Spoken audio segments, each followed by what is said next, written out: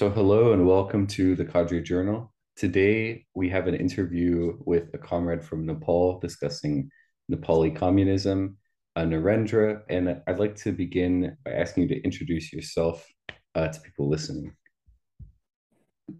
Okay, my name is Narendra, and I'm Vice President of All Nepal National Independent Student Union Revolutionary, a student wing of Communist Party of Nepal. Excellent. Thank you so much.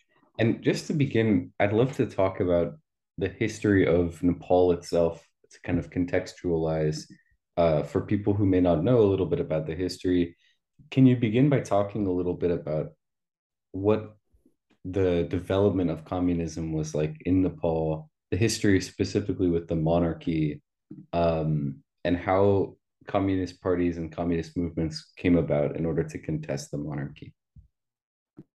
Yeah, Nepal is a country. It has history of 3,000 years, and it's located between China and India. From northern side, there is Tibet of China, and from south, west, and east there is India, and it has almost history of 3,000 years. And before the modern history of Nepal, before the establishment of Kingdom of Nepal, a Gorkha Kingdom by Prithviraj Shah, that is modern history.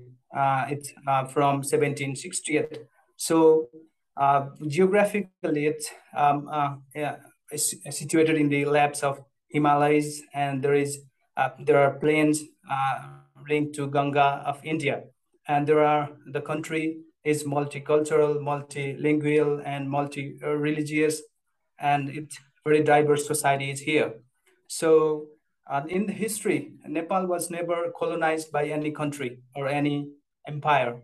In the history, so it was like a country, independent country since then. So there were fights with Tibet and British in the history, even in the modern history, but Nepal was not defeated and it was not conquered. So there is a tradition or culture of a culture of revolution or rebellion culture is here in Nepal. So as you see, communism, as you talk about communism in Nepal, it was introduced a little bit late, as Karl Marx wrote Communist Manifesto in 1848. But in Nepal, the communist movement was started only after 1930s. It was mainly introduced from India. At the time in Nepal, there was Rana, autocratic Rana regime was here in Nepal. The Rana regime at the time, they, did not give right of education to the student or to the people. That's why the young people were fled to India to first study. So at the time in the India, there was independence movement going on against British.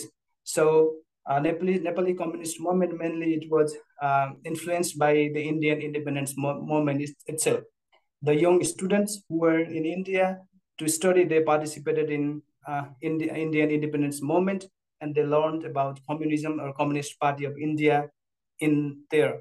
So Nepal Communist Party was established in 1949, April 22 in Kolkata, India itself. So after that, it's almost about 70 or 71 years of history of Communist Party. So there were lots of ups and downs, turns and twists in this time period. The Nepali Communist movement, it gained or it brought revolutionary changes, or uh, it got very good things in society too, but it had some negative things also with it. There were a lot of divisions and factions in Communist Party. So if you talk today, if you see today, there are like dozens of Communist Party here in Nepal.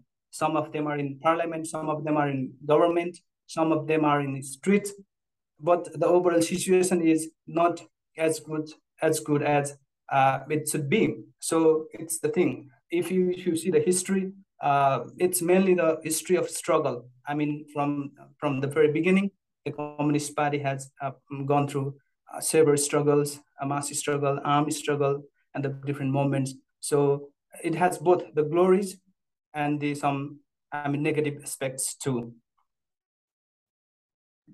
Thanks so much, and thanks for noting that as well. It's something I wanted to ask you about is as the history of the different communist parties continues after the 1930s and 1950s, something that I've seen in doing a little bit of research and trying to learn a bit before talking with you is how many splits and how many different factions there are.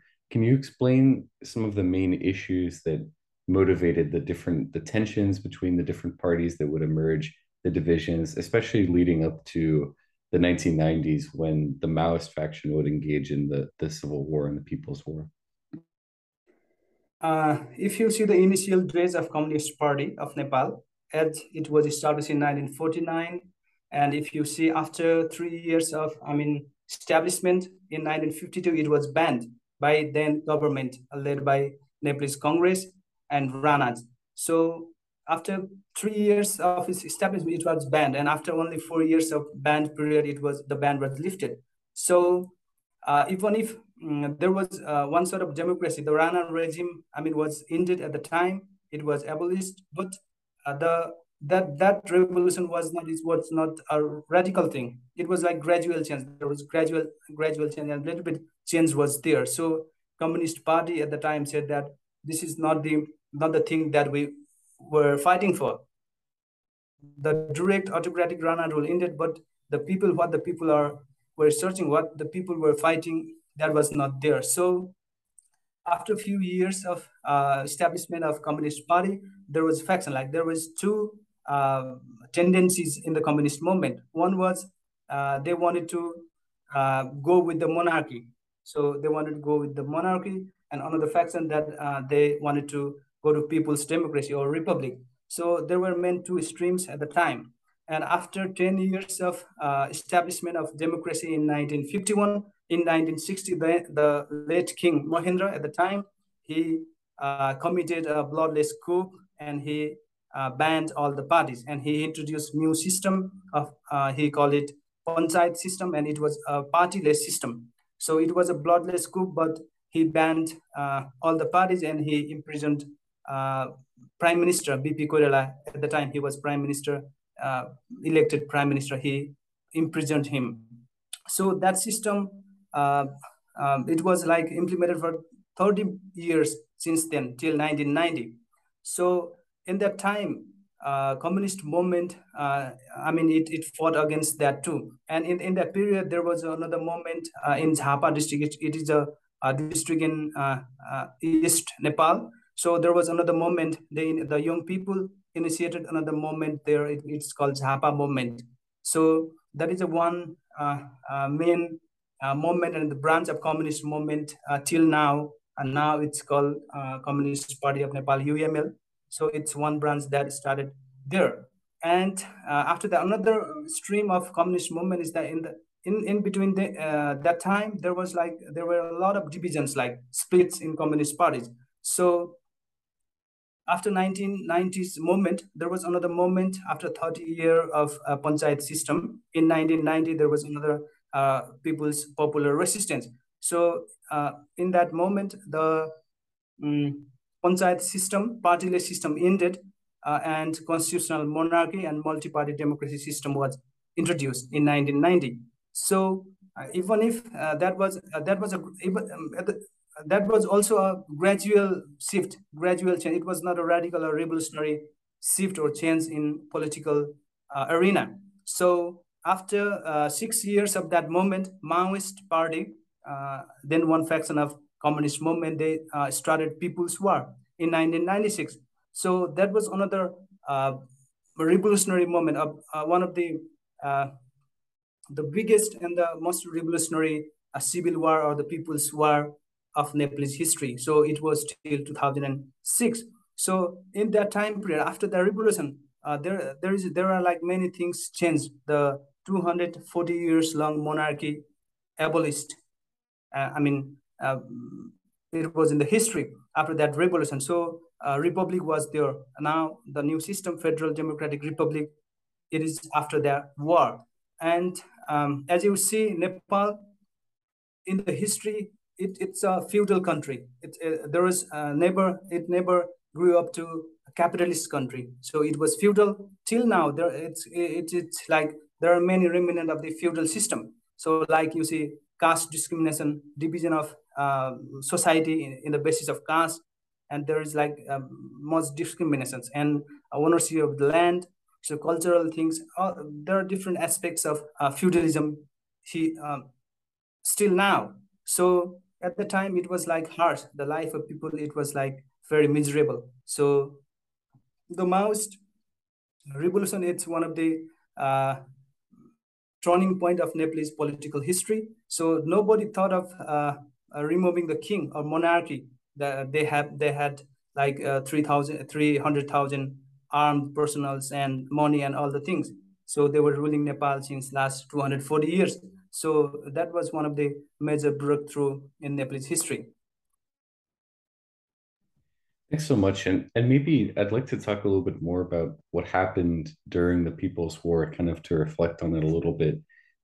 Because I think a lot of people studying or who would be listening in the West and listening to this find the idea of it occurring in the 21st century very fascinating. Can you talk a little bit more about the tactics that the guerrillas were using, and also how they were able to bring the monarchy to its knees, how they were able to get the monarch to abdicate, and what the sort of process of transition was like when the monarchy was collapsing? Yeah, Maoist People's War in Nepal, it started in 1996, but the leadership of Maoist party at the time, the leaders of that People's War, they started thinking of it and planning of it since very long of that. So as I told you, there was a popular movement in 1990, and the People's War started in 1996. In 1990 there was a big sense. I mean, the panchayat system, partyless system ended, and the multi-party democracy and constitutional monarchy was established. But after 6 years of that, the People's War started. It was mainly communist movement. It was directed towards ending the feudal system, semi-colonial and semi-feudal. At the time, the party said that Nepal's condition is semi-feudal and semi-colonial. So it was not directly colonized, but it's in semi-colonial form. So 100%, there was no 100% feudal system, but it was semi-feudal. So they thought of overthrowing that system with monarchy and establishing people's democracy, like Mao Zedong did in China. So it was mainly many things that they brought is from Chinese model of revolution, that starting from the villages and remote areas, and starting with the small troops and guerrilla warfare to the bigger one, to a higher level of warfare. So that was the strategy. And the society in Nepal, it was like, as you know, in past the education was banned. I mean, the university here was established only, I mean, before 170 years. So if you see in the world, it was like 1200 or 1300 years ago, there were universities in the world in different parts. So education was banned. Even till these days in the remote areas, people are, I mean, they have not seen vehicles, so there is no road, no electricity till now. So that's the condition. So if now we can imagine what was the condition at the time. So the things that the Maoist party said, we have to overthrow this regime, the monarchy and the system, and we have to establish people's system, working class system. So many people joined that revolution in the remote areas, in the cities. It was mainly based on remote areas. So they started capturing small police stations in the remote areas in different parts, and gradually they increased their intensity of military actions. So side by side, there was like political awareness in the people. They joined the war, and it was at the time it said that 80% of Nepalese land was captured by the Maoists around. So it was like big, I mean, achievement for the moment in the world. There were like many movements run by Maoist or revolutionaries. they were getting setbacks in Peru, in Philippines, in many countries, even in India, it was like getting set back. So at the time, it was like flourishing in Nepal. So why they gained so much popularity, why the people supported them, the war was they raised the issue related with people. They raised the issue of women inequality, gender inequality, caste-based inequality, and the issues of peasants, land reform, and the issues of workers in the factory. So that's why.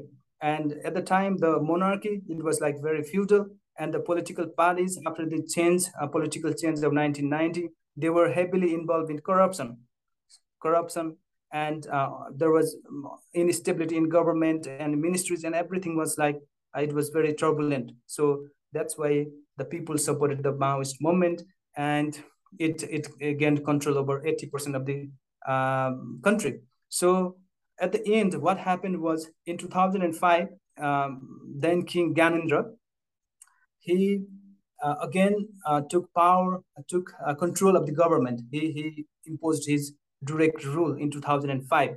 Before that, from 1992 to 2005, there was a prime minister system. He governed the prime minister, exercised the executive power. But in 2005, the king said that the parliamentary parties they couldn't handle the country. That's why he took direct power, and the parliamentary parties who were in peaceful protest against king, and the Maoist revolutionaries who were in People's War, they made an agreement between, and to overthrow the king and to establish a republic. So that was the point. The history of Nepal changed.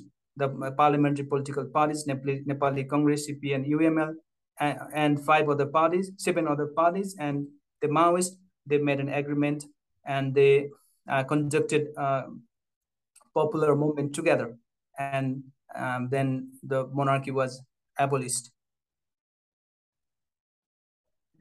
Thanks so much. I wonder if you could talk a little bit about the role of the international community, specifically imperialist countries during the Civil War. From reading a little bit about it, you have incidents like the U.S. State Department declaring the Maoist Party a terrorist organization and sending $12 million to train the Royal Nepal Army and supplying 5,000 M16 rifles. You have Belgian arms companies delivering 5,500 light machine guns to the monarchy. So you have this kind of intervention from the international community, from the imperialist powers to support the monarchy and fight against the Maoists.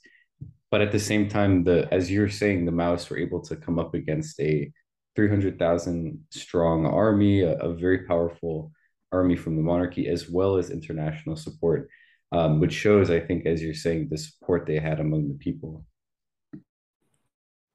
Yeah, that's true. It's like in every other revolutionary movement in other countries, it was similar case in Nepal.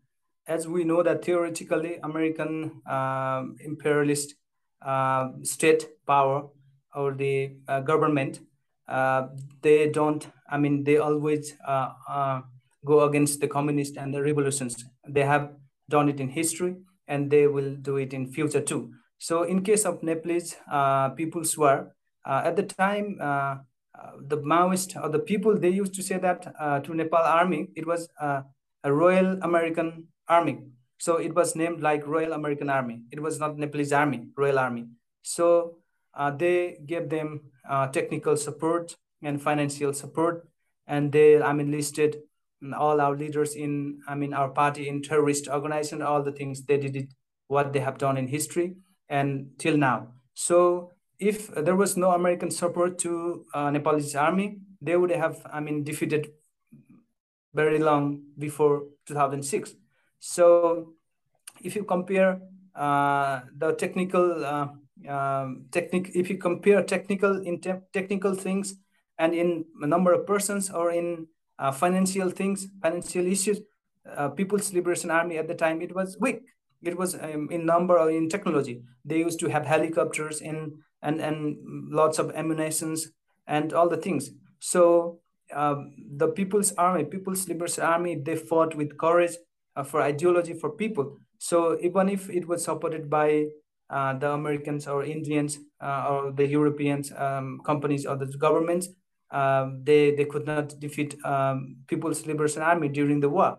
So we can see in history in other countries too, like in Vietnam, if you see, they supported the West one, um, but they could not win. They could not defeat the communists or Ho Chi Minh's their team, so their army. So it's same like here in Nepal, and Maoist party at the time during the People's War, they not only participated, in military actions, but side by side they built uh, things of state, a parallel state like education, health, and law system, judiciary system, and they started to build that in like communes or base areas. So um, in the end, when there was agreement between seven parties and the Maoists, like as I told you, 80% of the land was in control of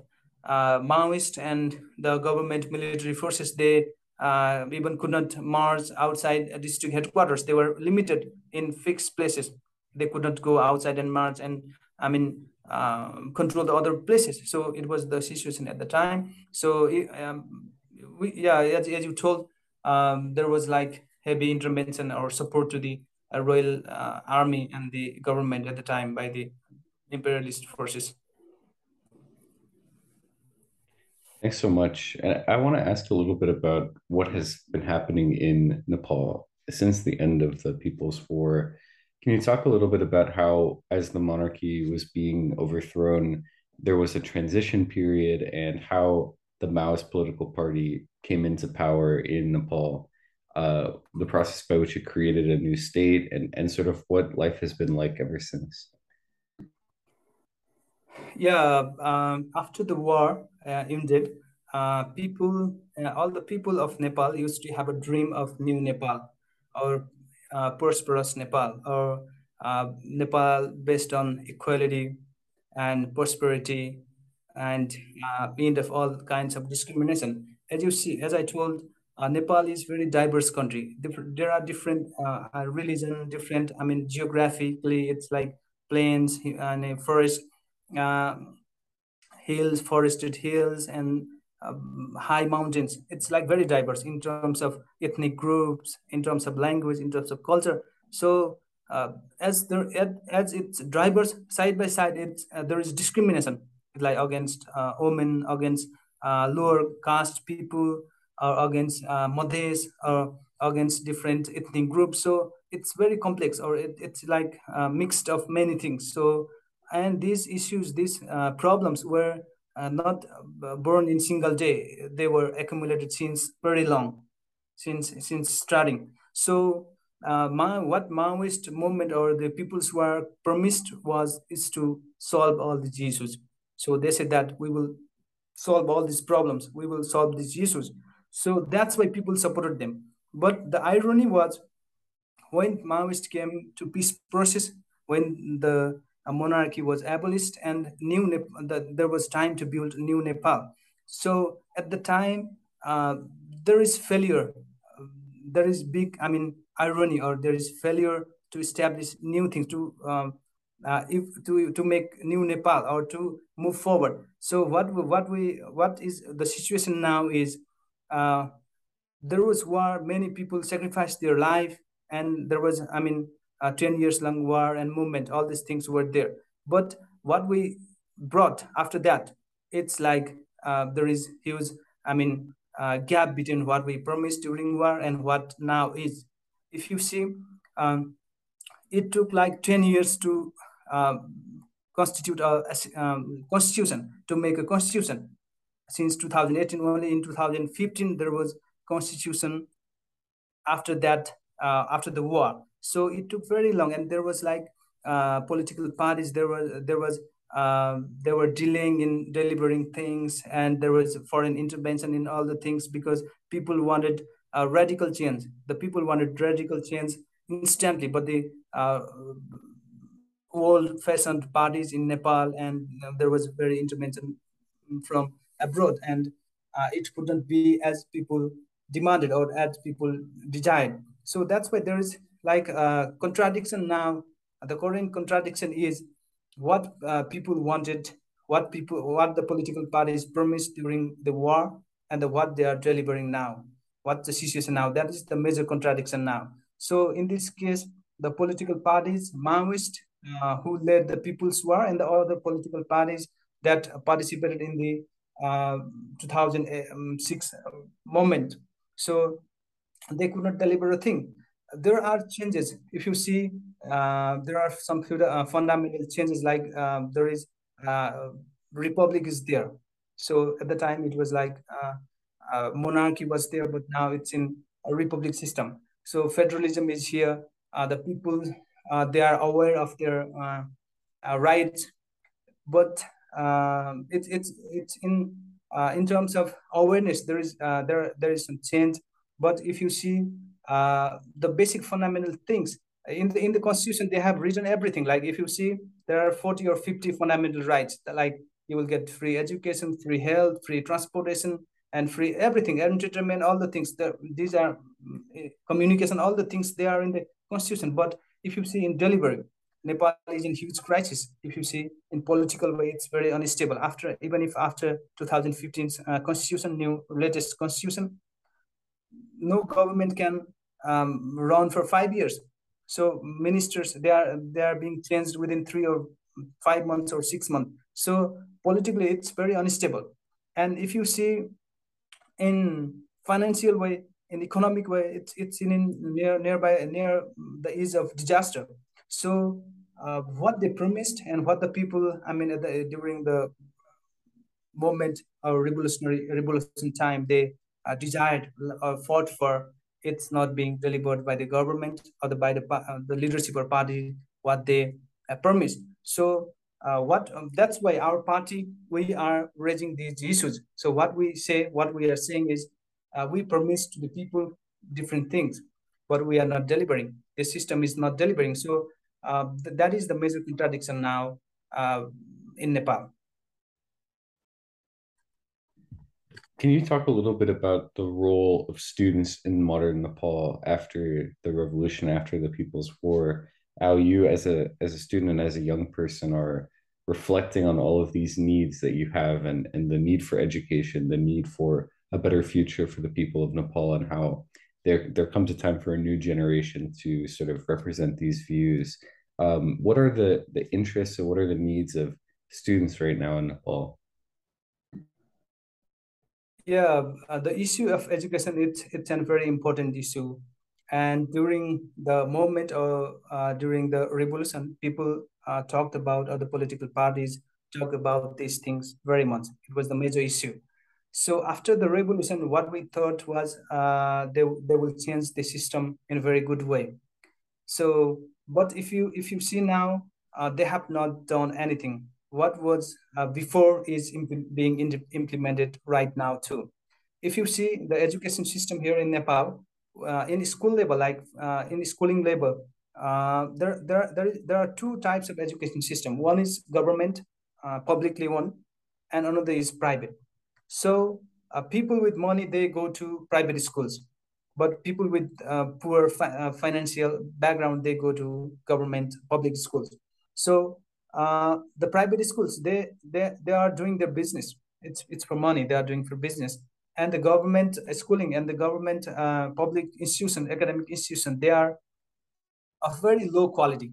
So students who study there, they even can't compete with, I mean, other private schools. So there are two systems that makes two. They what we say is that the two systems they are being implemented here. They start to build two classes of people. One who are families of remote areas, or peasants family, or workers children, they go to government school, and the people who of middle class and the higher class, they go to uh, private schools. So that is one major problem of our education system, that the government has done it intentionally. It's in I mean it's legally they have done it. So what we say is, it's a big discrimination towards Nepalese children or student. because the government should not do it. They should provide the same education system regardless of financial status or geographical status or social status. So we are demanding for that one. And another is, if you see, even if the students are getting some education in university, they don't, I mean, there is no opportunity for jobs, or there is they don't see any opportunity here in our country. Every year there are like more than 80 or 90,000 students, they go abroad for their study or to work. If you see, uh, Nepal's population, it's like around 30 million, and 8 million people are outside Nepal. Mainly, these are young people and the students. So this is the case. Even if they study here in our universities in Nepal, most of the students, they go to first world countries to work.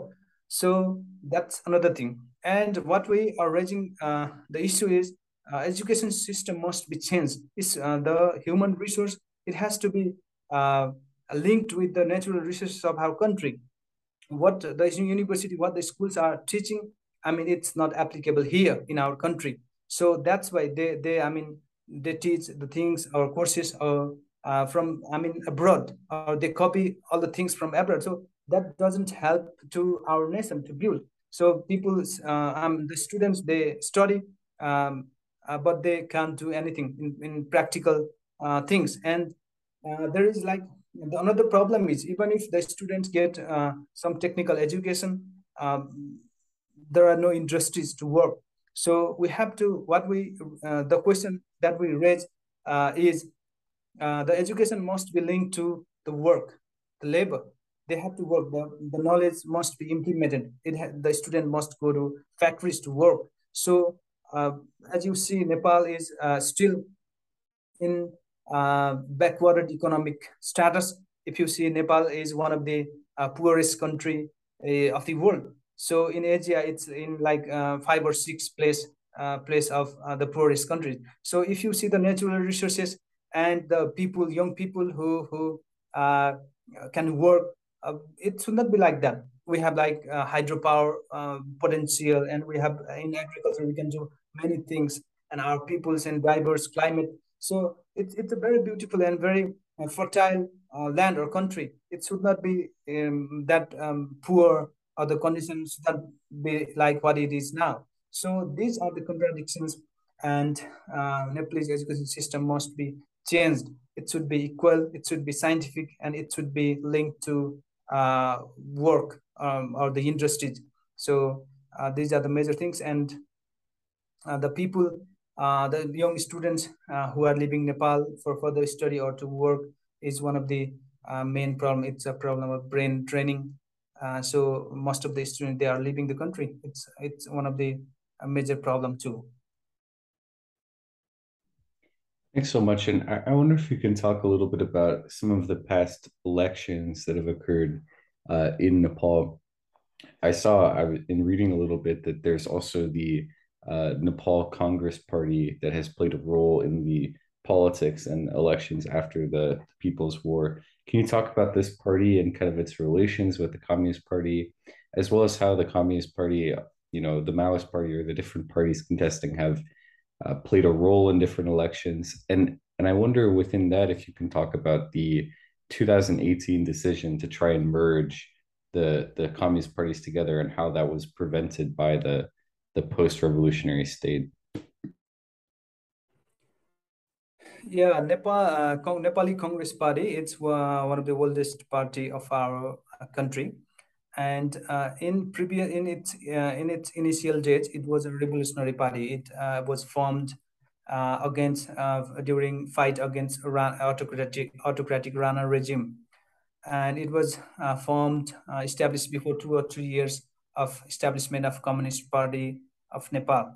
So in its initial days was a revolutionary force. They fought against autocratic Rana regime, and they fought against panchayat system. But later on, they uh, compromised with monarchy. They compromised with the bourgeois class, or the monarchy mainly. So that's why they leave the people. They left the people behind, and they went for their own interest. So at the time. But now the situation is Nepali Congress Party, they represent a comparative capitalist class of Nepal. So what we say is that class is enemy of Nepali people. So if you see this party is leading in the government since very long, since last 20 or 30 years. They are constantly leading the government. They are in government. They're ruling. They are ruling party. So if you see the situation of people, what they have delivered, it's like they have privatized the national industries, and they have sold rivers and water resources to foreign companies, and they have endorsed unequal treaties. I mean, they have made different treaties with different countries in unequal basis, especially with India. So all the things what they indicate is this party now they don't represent Nepali people or voice of Nepali people. So even if in Nepal, like what's the irony is these parties are delivering very poorly.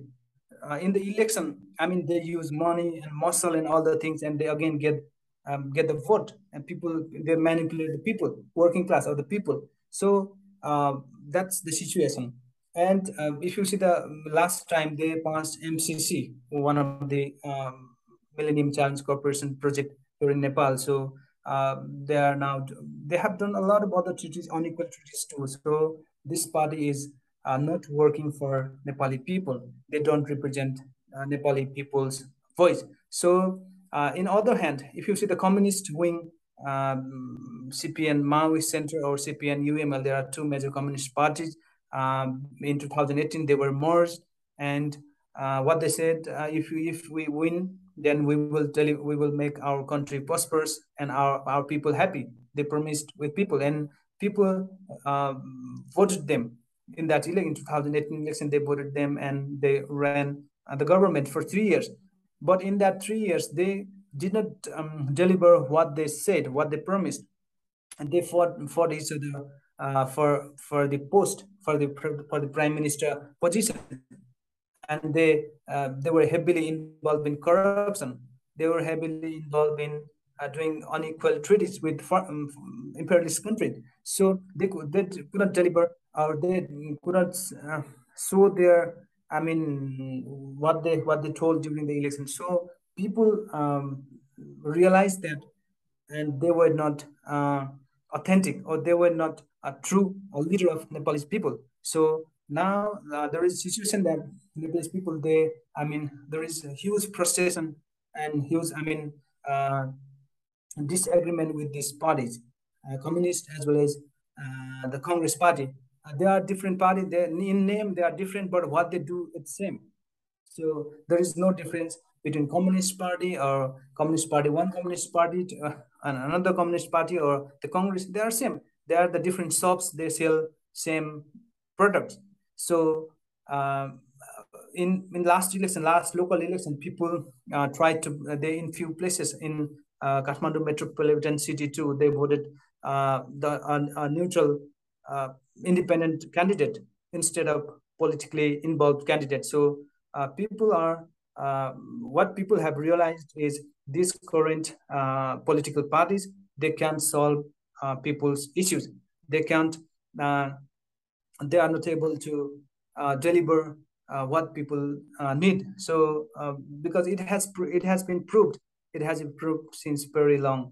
That's why people are searching for alternative force to move forward. So uh, you can say these parties who are now so-called in ruling party in parliament or in the government, they are failed to deliver what people want.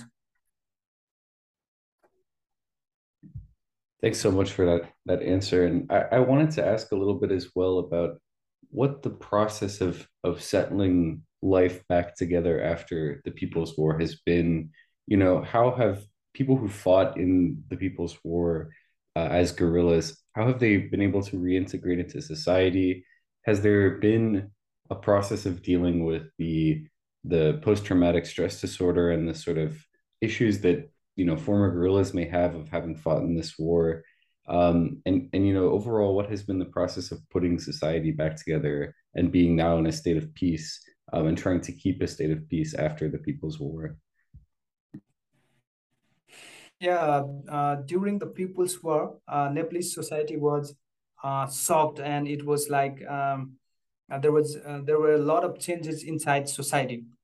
So what previously um followed principles or traditions, they were changed, and they were like the war mainly the Maoist party and the revolutionaries mainly targeted that one, the traditional feudal things that was in mind or that was in culture, that was in economy, in every sector of society. So it was a very there was like huge changes during that war.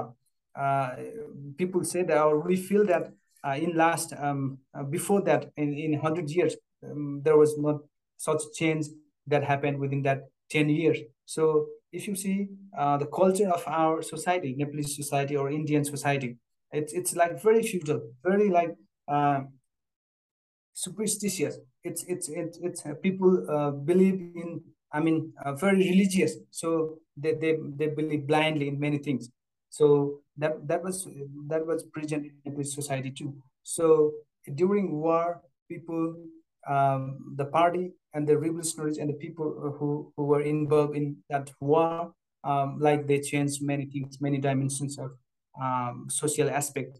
So after the war, what the people thought to change or what they practiced during the war, it could not, I mean, sustain for very long after the war because of the leadership of communist Maoist party at the time, uh, because of their their way to settle that things or to make new evolutions. So during the revolution, they, I mean, targeted many old fashion ideas and all the things. But after the war, they could not preserve that, or they could not make more evolution on that. So that's why many people faced many problems after the war.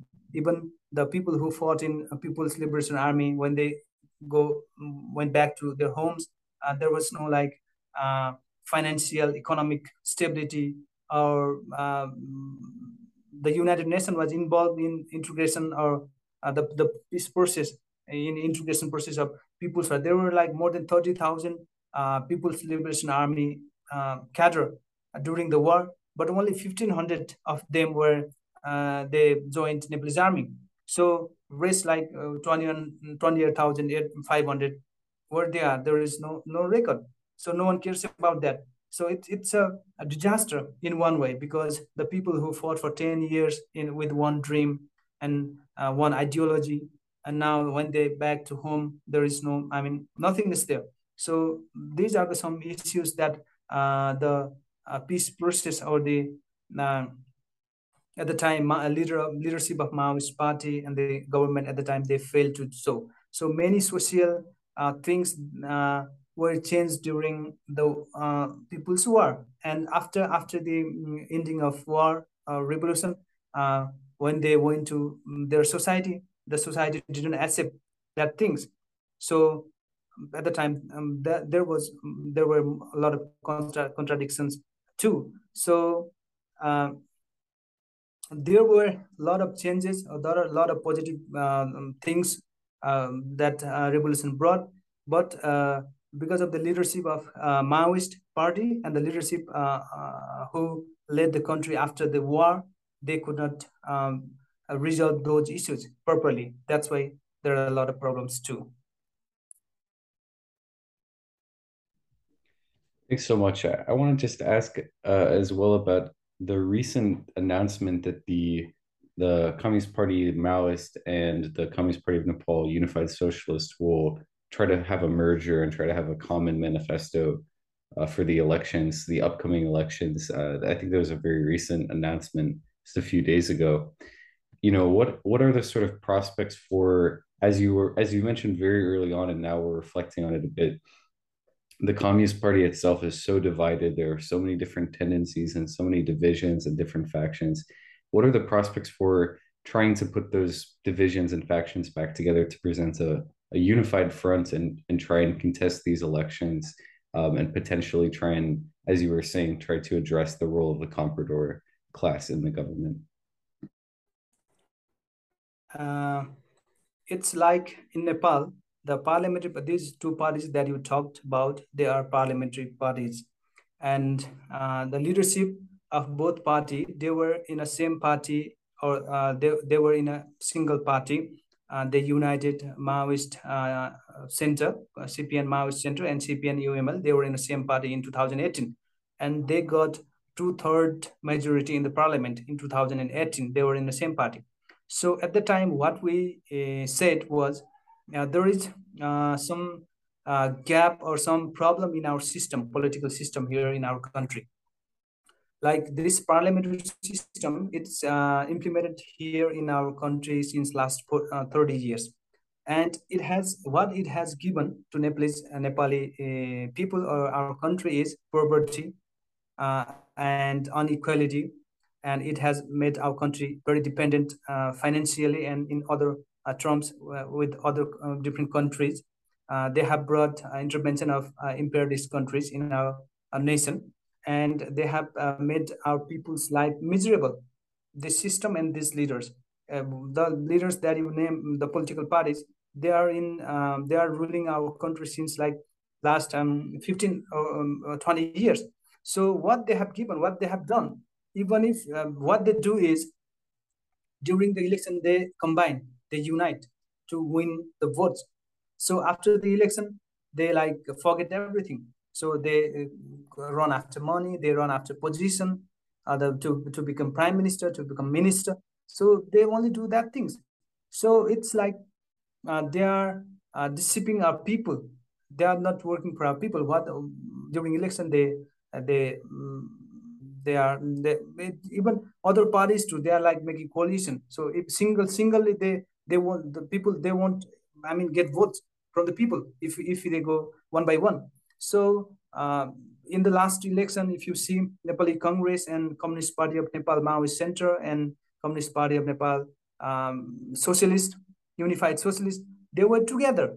There was coalition. So what's the meaning of that coalition?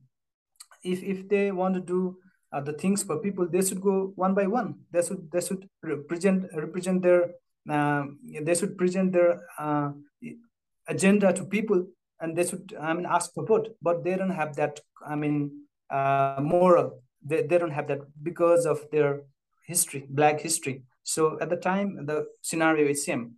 The election is coming. That's why they want to be united and they will go together. So when they win, then they will do the same. So what we think is there is some problem in our system. So that what was the meaning of that? Our system, it becomes very unstable. So if you see one prime minister, he can't run the government for 5 years. In 2 years, in 3 years, they change. It's very unstable. And if you see the ministers, they change every 6 months or every year. So if a person, a minister, he changes after 6 months, what will he plan for after 20 years or 30 years? He can't plan for very long. So our system, it's becoming very unstable, and the delivery and the bureaucracy, the permanent government that we call, so it's heavily involved in corruption. So there are three parties that are involved in corruption and to make our country down. It's like one is political leadership. They are working against our country and people from their side, and another is bureaucracy. They are not working for our people and country, and other is the businessmen, the broker and the middlemen who work for foreign corporations and multinational companies here. I mean, these three parties, they are ruining the life of our people and our nation. So our party, as you see, we were banned from the government last 2 years. we were made open only last year's only. So we are raising these issues because this current political system, political leadership, they can't solve people's issues or the country's necessity. They can't fulfill country's necessity. We have to change. We have to move forward. Now, what we have said, the current political system that is now implemented is comparator capitalist parliamentary system. So we have to move to scientific socialist political system. It has to be more stable. It has to represent all the working class people, our nation, and it has to eradicate all the poverty and discrimination and all the things. If you see, Nepal is facing different challenges these times, like poverty, as I already told, political instability, economic crisis, and social discrimination, foreign intervention, climate change, all the gender inequalities. These are all the things that the people in our nation is facing. But who will solve when these issues will be solved? It's not. There is no guarantee, or there is no, I mean, bright side to see. So uh, in the current system, or under the current leadership, current political system, our country cannot move very long forward. That's why there are like different parties and different groups and individually people. They are there is like movement is going on against the current comparative capitalist system, and our party is leading that movement. So that's why they banned us. And last year only we were opened our bandwidth list, and we are now working with people for this than that. Thanks so much, and thank you for answering all of these questions. I really appreciate the answers have been very thorough. I would just ask my very last question for you would be if you can express a little bit of perhaps I know you just said that it's hard to be optimistic considering the situation, but if you can just talk a little bit about the hope that you do have that you know your party and that the different people in Nepal society who are interested in socialism will at the end of the day definitely prevail and how that hope, that optimism keeps you fighting and keep as a student keeps you going. Yeah, obviously, if we see our history of our country of last 70 years, there were a revolution in every 10 years. If you see 2007, I mean, 1960 and 70 and 90 and 2006, there were a lot of, I mean, in every 10 years, there is big change. So after the war, after the People's War, what people or what our country wanted to is to move forward.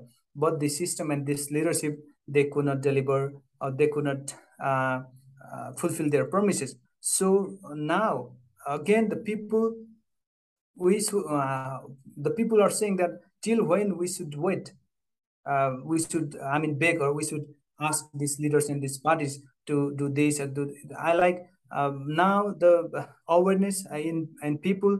It's spreading. I mean, in very rapid way. In like because of internet or all the things. Like people are very aware now. So what we think is this system, this political leadership must be, I mean, abolished. This would, I mean, the new system must uh, we must brought new system. We must move to scientific socialist system. There is like debate, huge debate. It's not our blame to any political party, or it's not our own thing. All the people are saying that. So even in Nepalese Congress, Communist Party, UML, and Maoist Center, in all parties, there is debate that this system can't, I mean, stay for long. So what we think is our party and different people of involved in different other political parties, the neutral, I mean, the independent personals, and all the people. We should, if we fight together, if we raise this voice together, we can obviously move to better political system, better economic system, and towards better future. So that's why our party and different other parties to other people independently, all mainly all Nepalese, they are looking towards bright future. So we hope in near future we will, I mean, get to our destination or scientific socialist system. Thank you so much, Narendra. It's been a pleasure speaking to you. I really appreciate you having come on to discuss this a little bit more, and best of luck to your struggle. Solidarity. Thank you, Joseph, for having me here and giving me opportunity to express our views. Thank you very much. Thank you. Take care. Bye. Bye.